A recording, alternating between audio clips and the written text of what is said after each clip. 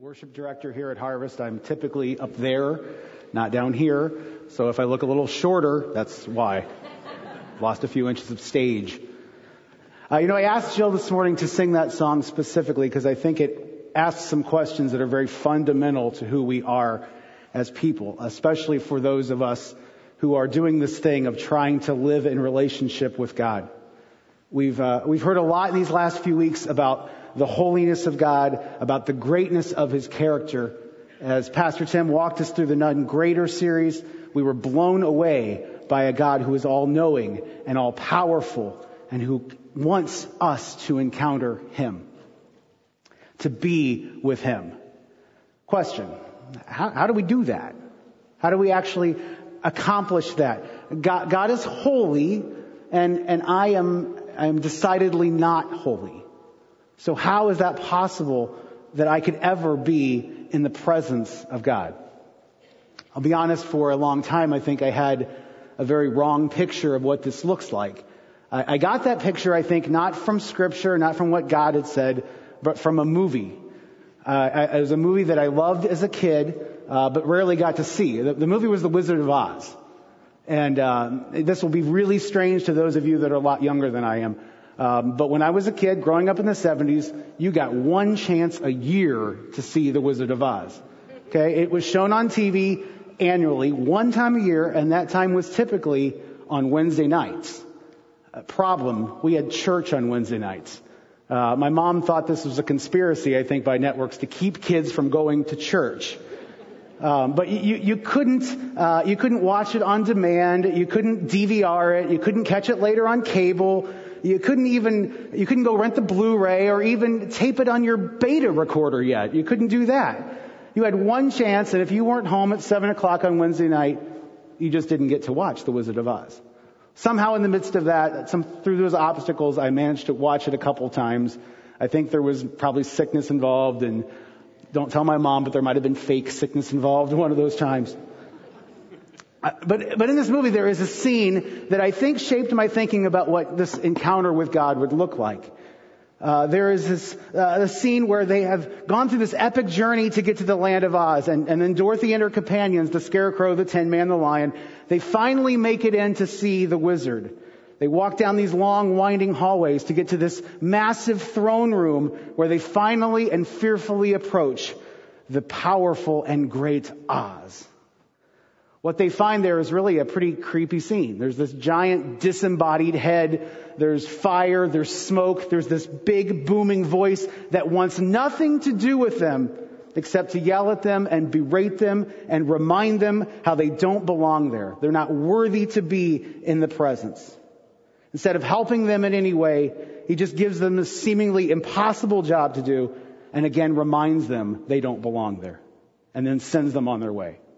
This whole experience is so frightening, so horrifying to the lion that he can't even wait to be dismissed and just goes tearing off down the hallway and out the window. Okay, is that your picture of what it would look like to come into the presence of God? Because I think that was mine for a while. I think that was the visual in my head when I thought about being with God. Or maybe you have the opposite. You see God as the man behind the curtain that the wizard is eventually shown to be. There's no reason to fear him at all because he's just this wimpy little guy with a bag of tricks and a lot of smoke and mirrors. He is completely approachable, probably even correctable. Let me just say that neither of those pictures is really particularly helpful. First, never take your theology from a movie from the 30s. Bad plan, okay? And second, because God has already shown us in His Word how He is to be approached and what it means to come into His presence. Okay, why should we care? I mean, this is already starting to sound kind of complicated, sounding like it might be a lot of work. Is it even worth going after to seek the face of God? I think I'm doing okay right now to live for Him, and besides, that all sounds kind of strange and mystical. Okay, four quick things, all straight from Scripture that we find in the presence of God. Exodus 33:14. In His presence, we find rest. Are you tired? Are you stressed? Are you worn out? In His presence, there's rest. Secondly, Acts 3:20 tells us that in His presence we can find a time of refreshing. Are you feeling like you're just going through the motions of life, or that your walk with Christ is getting stagnant? Spend time in His presence and be refreshed and renewed. Third, 1 Chronicles 16:27 says that where God is, we will find strength. So time in His presence empowers us to live for Him. And finally, Psalm 16:11 says that in His presence there is fullness of joy. Fullness of joy. Okay, and this isn't the, I've had a light snack, I'm kind of full. That's not the kind of full we're talking about here. Okay, this is, I'm having to back out of the barbecue joint because they just used a garbage can lid to bring my food. I ate a rack of ribs that looked like it belonged to Fred Flintstone. That kind of full. I'm gonna bust. I can't take another bite. Full. And it's a fullness of joy available in the presence of God. So what do you think? Does that sound like that's worth going after this morning? Is that worth looking at? Okay, we're going to look today at Psalm 24. The ushers are going to come down the aisle. If you don't have a copy of God's Word in your hand today, we'd like to get one in your hand so we can just follow through this passage as we're going to work through Psalm 24. I've joked with a couple people. 2 years ago, I preached Psalm 23, and now today I'm preaching Psalm 24. So I'm just continuing in a series that I'm hoping to complete around 2,300 or so. So I hope you're around for Psalm 150. It should be awesome. Okay, we're going to look today at what it means for us as fragile and imperfect people to come into the presence of an indescribably holy God. Psalm 24 was written by David when he was the king of the Israelites. We think most likely it was written to commemorate and celebrate the moment of the return of the Ark of the Covenant, which had long represented the presence of God among His people. But it wasn't just symbolic, though. It didn't just represent. Somehow there was an actual manifested presence of God there. So much so that to be in the presence of the Ark was to be in the presence of God. Now, David had established Jerusalem now as the new capital and center of the kingdom, and he was bringing the ark, which at one point had been captured by enemies and then kind of hidden away in obscurity for a while. He was now bringing it back to take its rightful place at the center of the kingdom. This was a big moment. Okay, this was the moment, if you remember, that David got in trouble with his wife because he was so pumped about this, so excited about the ark being brought to Jerusalem that he danced before the Lord in a way that his wife thought was inappropriate and undignified for a king. Okay, big moment. It was in that moment that David, we believe, wrote these words. Psalm 24. Let's just begin there in verse 1. The earth is the Lord's and the fullness thereof, the world and those who dwell therein. For He has founded it upon the seas and established it upon the rivers. Okay, here's our first step. If we want to enter into the presence of God, we have to recognize God's authority. Recognize God's authority.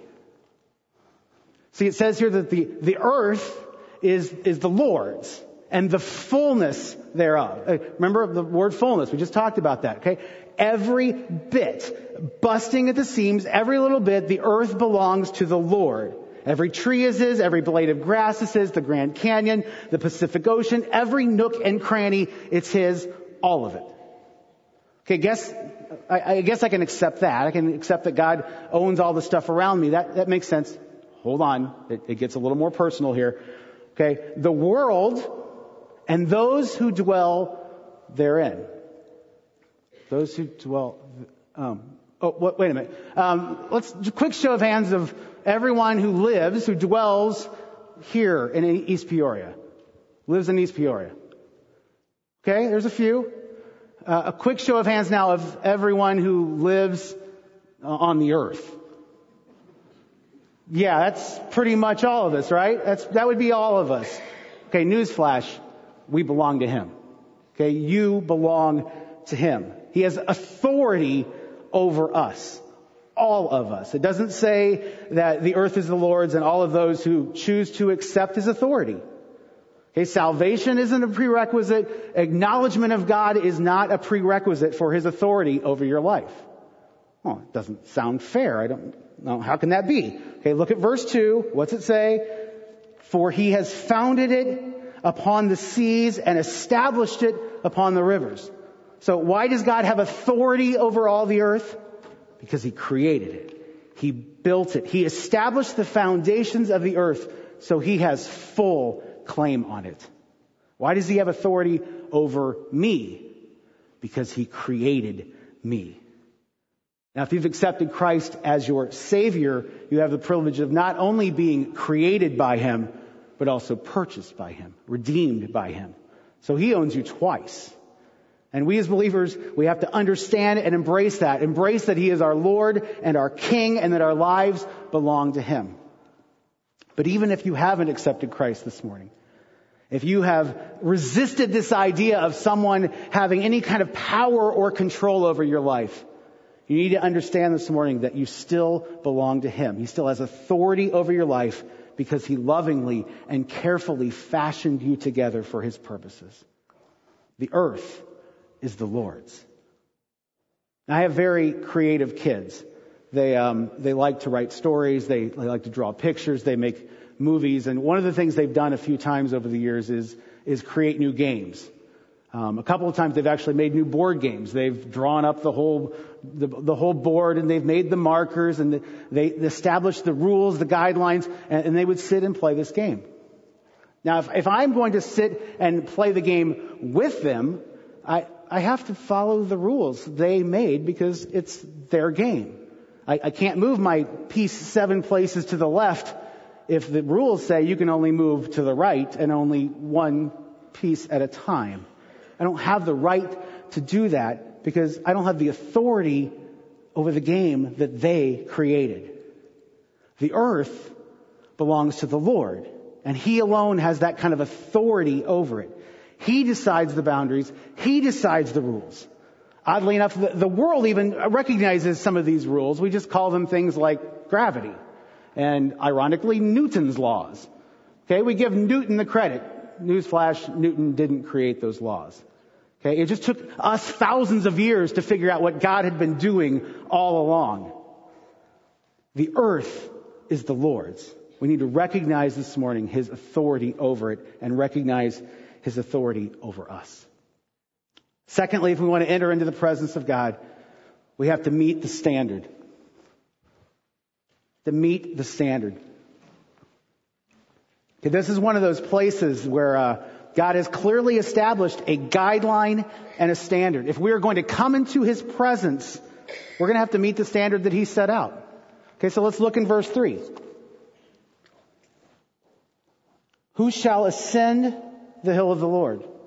Who shall stand in his holy place? So we're asking the question, what's the standard?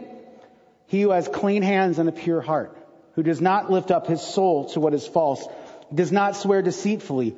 He will receive blessing from the Lord and righteousness from the God of his salvation.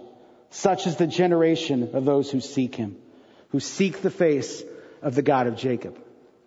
This section starts with a couple of questions, right? Who shall ascend the hill of the Lord, and then who shall stand in his holy place?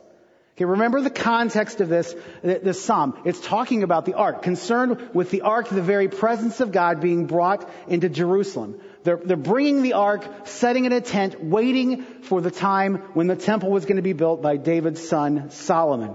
So when David writes, who shall ascend the hill of the Lord? Who shall stand in his holy place? He's asking, who thinks they are worthy to stand in the presence of God? Who will climb the hill to the tent of the ark and stand before the one who owns all and has authority over it all? Okay, the ark here, we have to understand, it had some serious history. It had spent years in the Holy of Holies in the tabernacle, where only the high priest could go, and even there, only very rarely. There was great power in the ark. The Israelites had carried it into battle as a representation of God just going before them. And time again, they had won. You didn't mess around with the ark. At one point, the Philistines managed to capture the ark and take it back, probably trying to figure out how to siphon the power out of this thing. And they took it and laid it at the feet of their god Dagon, thinking apparently that by osmosis, Dagon would become more powerful with this sitting there. Well, they went to bed and woke up the next day, and Dagon is flat on his face. The statue had fallen. So brilliantly, they thought, let's try that again. That might work the second time. So they placed the ark back there. They hoisted the statue back up, went to bed, and next day, I think God had had enough of that.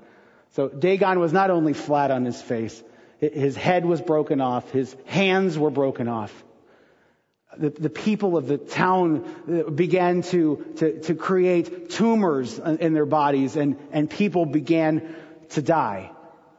Philistines had had enough. I mean, we have stolen your favorite thing, the thing you hold most precious, but take it back. We want nothing to do with this thing. There was awesome power in the presence of God.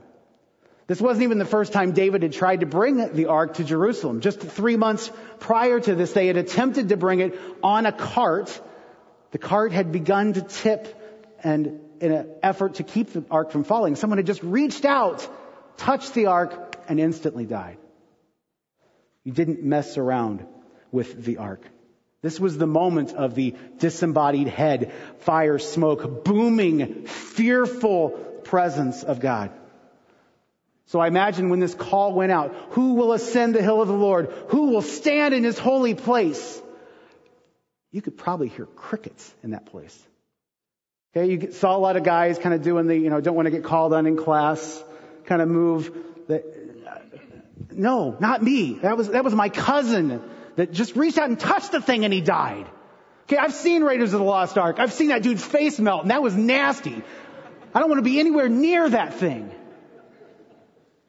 Okay, but look here. David wasn't just content to merely peek into the presence of God or catching a quick glimpse of God out of the corner of his eye. Okay, look here in verse 3. What does it say that he wants? Who shall ascend the hill of the Lord, and who shall what? Who shall stand in his holy place? He wants to dwell there. He wants to stand and dwell in the presence of God. Reminds me of Psalm 84, that my soul longs for the courts of the Lord, and a day in your courts is better than 1,000 days elsewhere. Remember, it is there where we find rest and strength and joy. But who? Who can go into the presence of God? And how do we prepare ourselves to go there? How do we take advantage of this amazing opportunity that has been placed in front of us? Okay, let's look at verse 4 and begin to look here. This is the standard. Okay, this is the picture of the righteous man who can go before the Lord. Verse 4, he who has clean hands and a pure heart, who does not lift up his soul to what is false and does not swear deceitfully. This is the picture. This is the standard of the one who can go before God. It's a picture of holiness. Hebrews 12:14 says that without holiness, no man can see God. It makes sense. It's what we said before, right? God is holy. If we're going to go into his presence, we would have to be holy. But how holy? How good is good enough? How do we define what holy means in this context?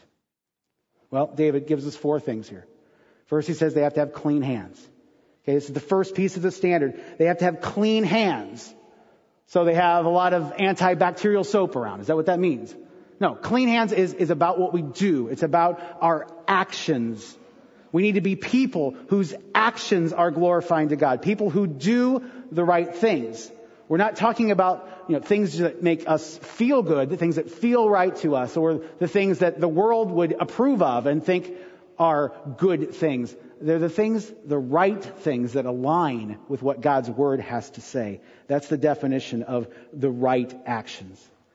I can guarantee you that David and those around him, when this psalm was originally sang, had no difficulty understanding this idea, understanding this concept of clean hands, because their lives were focused on it. Okay, this was the standard of righteousness for them. They were living under the law, and to be righteous meant to strictly follow the law. You had this big old checklist that you just tried to keep track of every day, and if you mostly succeeded and then offered the appropriate sacrifices when you messed up, you felt pretty good about your chances with God. Okay, that was holiness. That was righteousness. Keep the law, display an outward purity. But look, David doesn't even stop there, right? He goes on. He expands the standard to more than just our actions. Okay, he says we also have to have pure hearts, that our motives must be right. So the righteous man isn't just doing the right things, he's also thinking the right thoughts. Now, this is starting to sound a little more like Jesus, right? Remember Matthew 5, Jesus said the law says not to murder. Okay, that's actions, that's clean hands, not to murder. But if you hate your brother, the heart, you face the same judgment as those who murder. That blew people's minds. Okay, they were all over keeping their hands clean. They had built their life around not ever getting dirty, but they were giving little thought to their hands. Jesus said they were like whitewashed tombs. They were pristine and beautiful on the outside, but inside full of death and decay. So what about us? Okay, does that describe us today? Does that describe you today? Have you been plugging away so hard at doing the right things and just hoping your heart will come along for the ride? He has so much more than that available to us. It breaks his heart when we just try to muscle ourselves into doing the right things. He wants to purify our hearts. He wants us to know him and experience him at such a level that we are transformed from the inside out, and that the actions of our lives overflow out of hearts that are purely for him. Yes, the righteous man has clean hands, but they come from a heart that's going after God. Okay, David goes on. He says that the one who is entering the presence of God also has to have a singular devotion to God. He does not lift his soul up to what is false, or as the King James says, to vanity.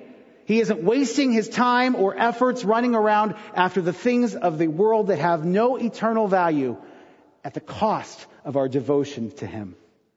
We're not going to be satisfied with those things that are transitory or false, but instead we are longing to spend time in the courts of the Lord.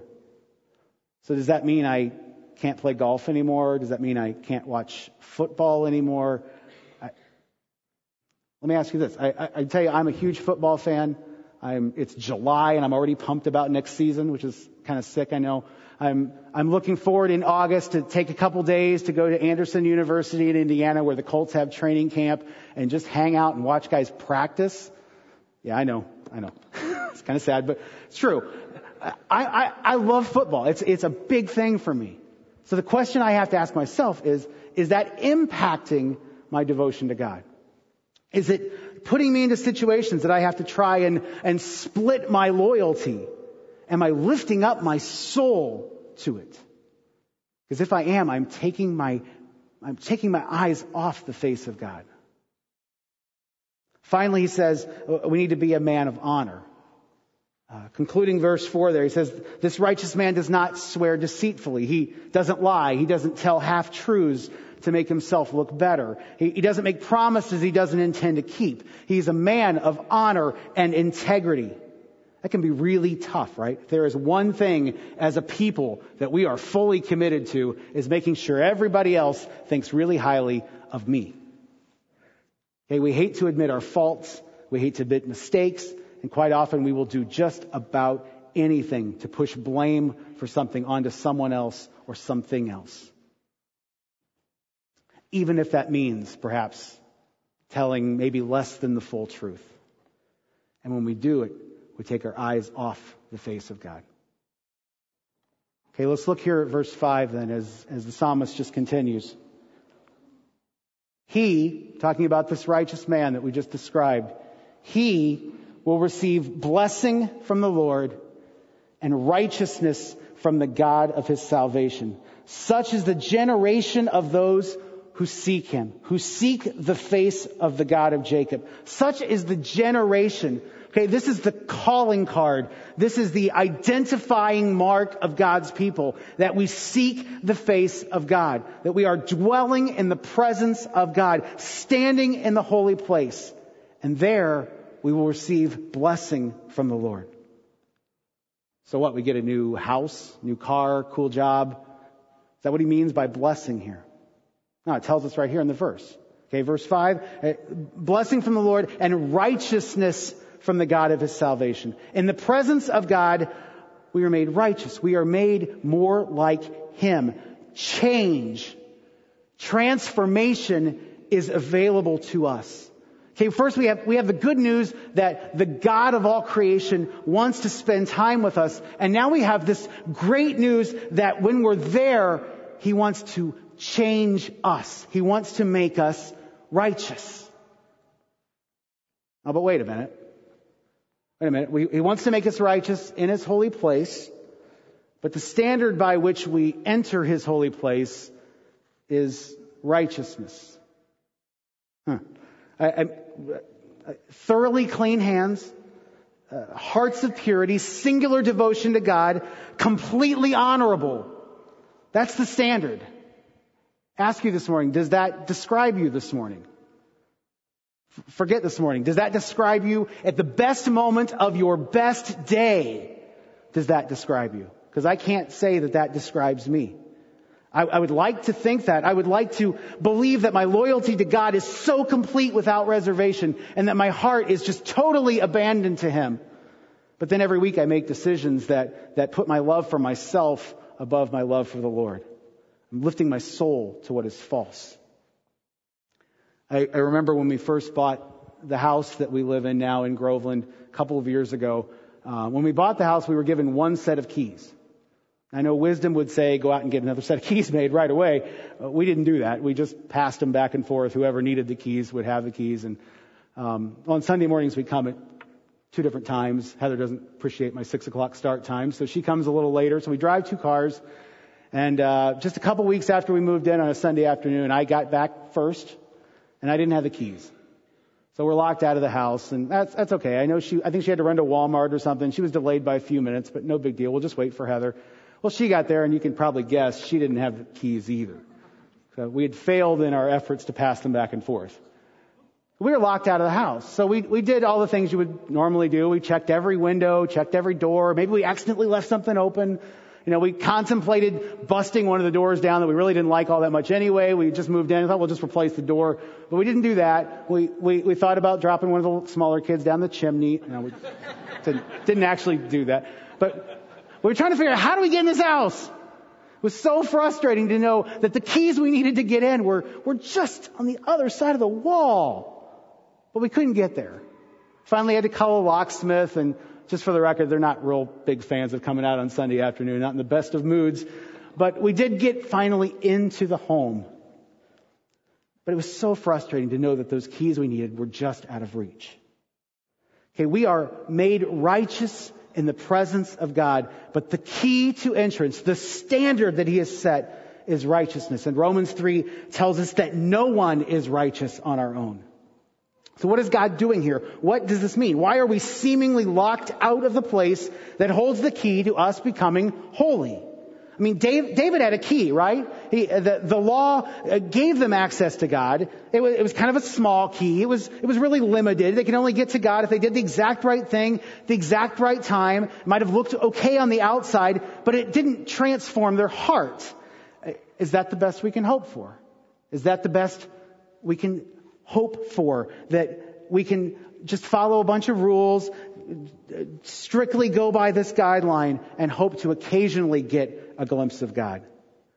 If that's true, then a lot of the good news we've been talking about maybe isn't all that great news.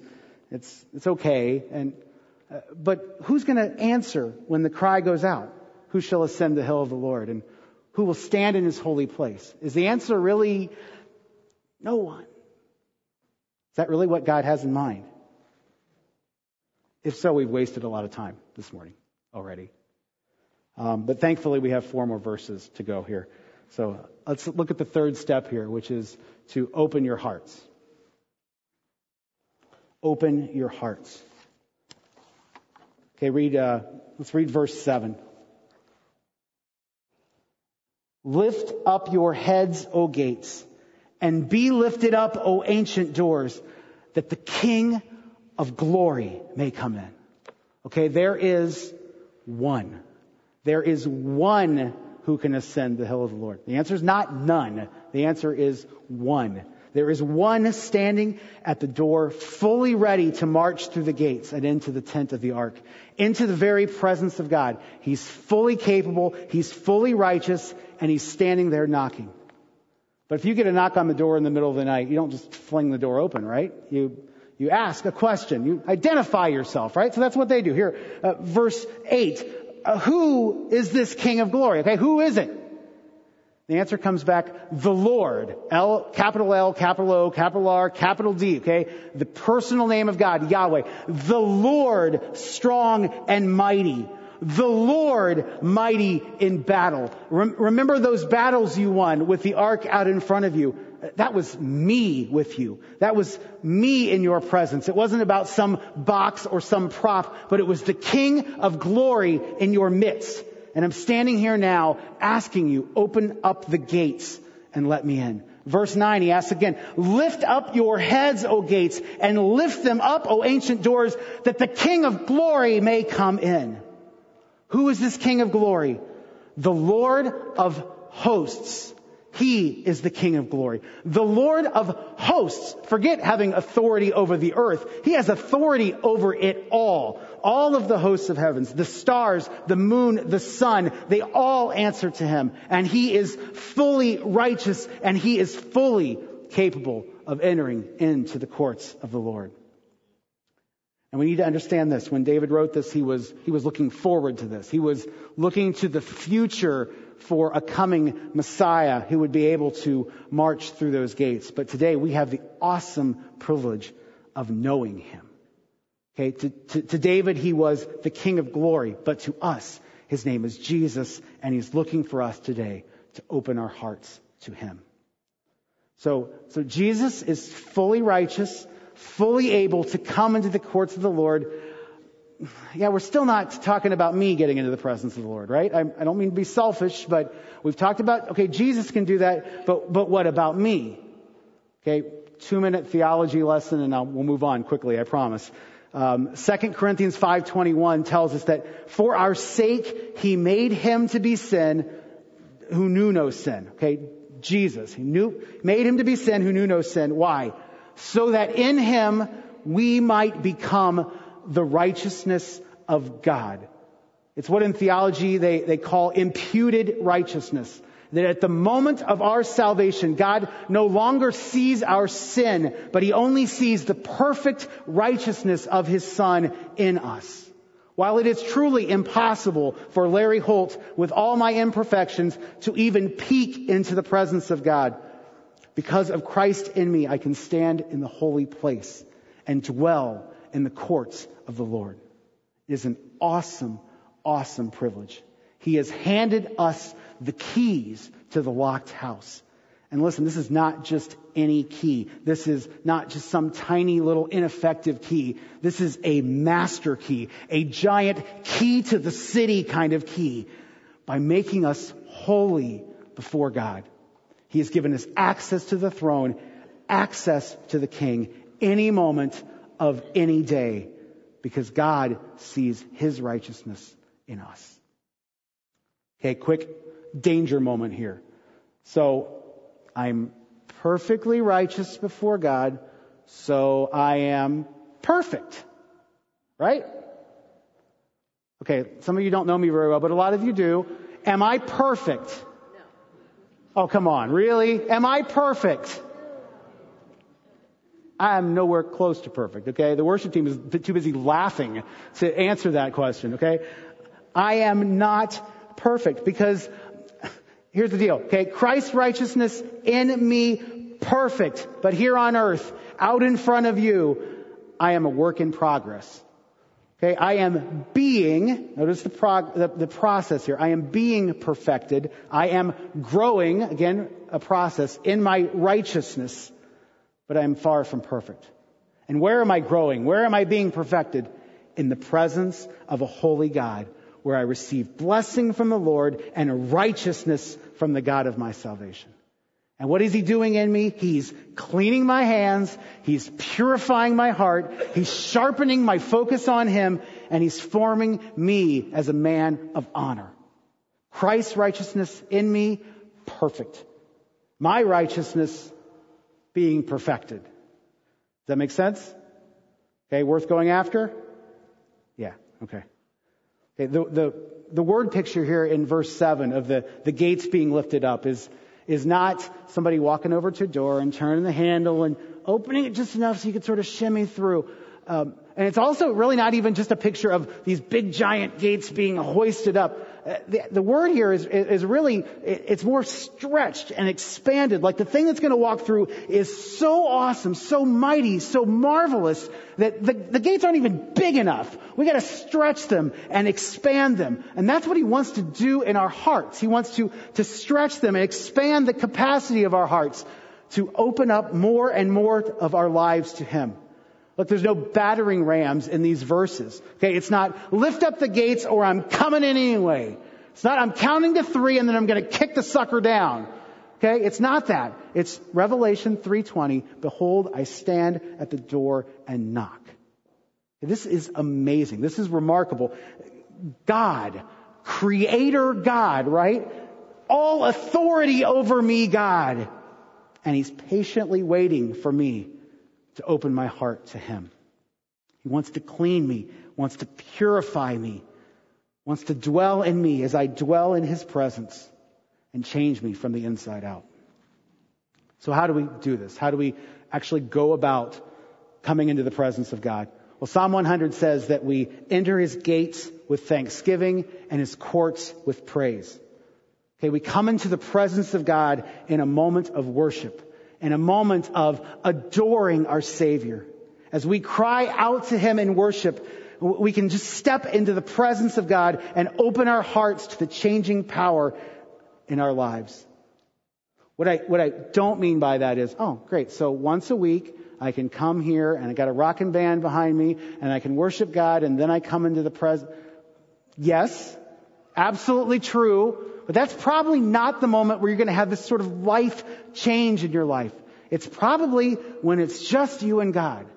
And it's probably without any magic formula there. There might be music. There might not. You might sing to the Lord.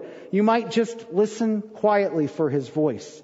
It might not be quiet at all because you might be shouting to the Lord. You might be on your knees. You might be on your face. You might be in your car. It's not about time or place or position. I mean, when the psalm was written here, this was a lot about time and place and rules and guidelines.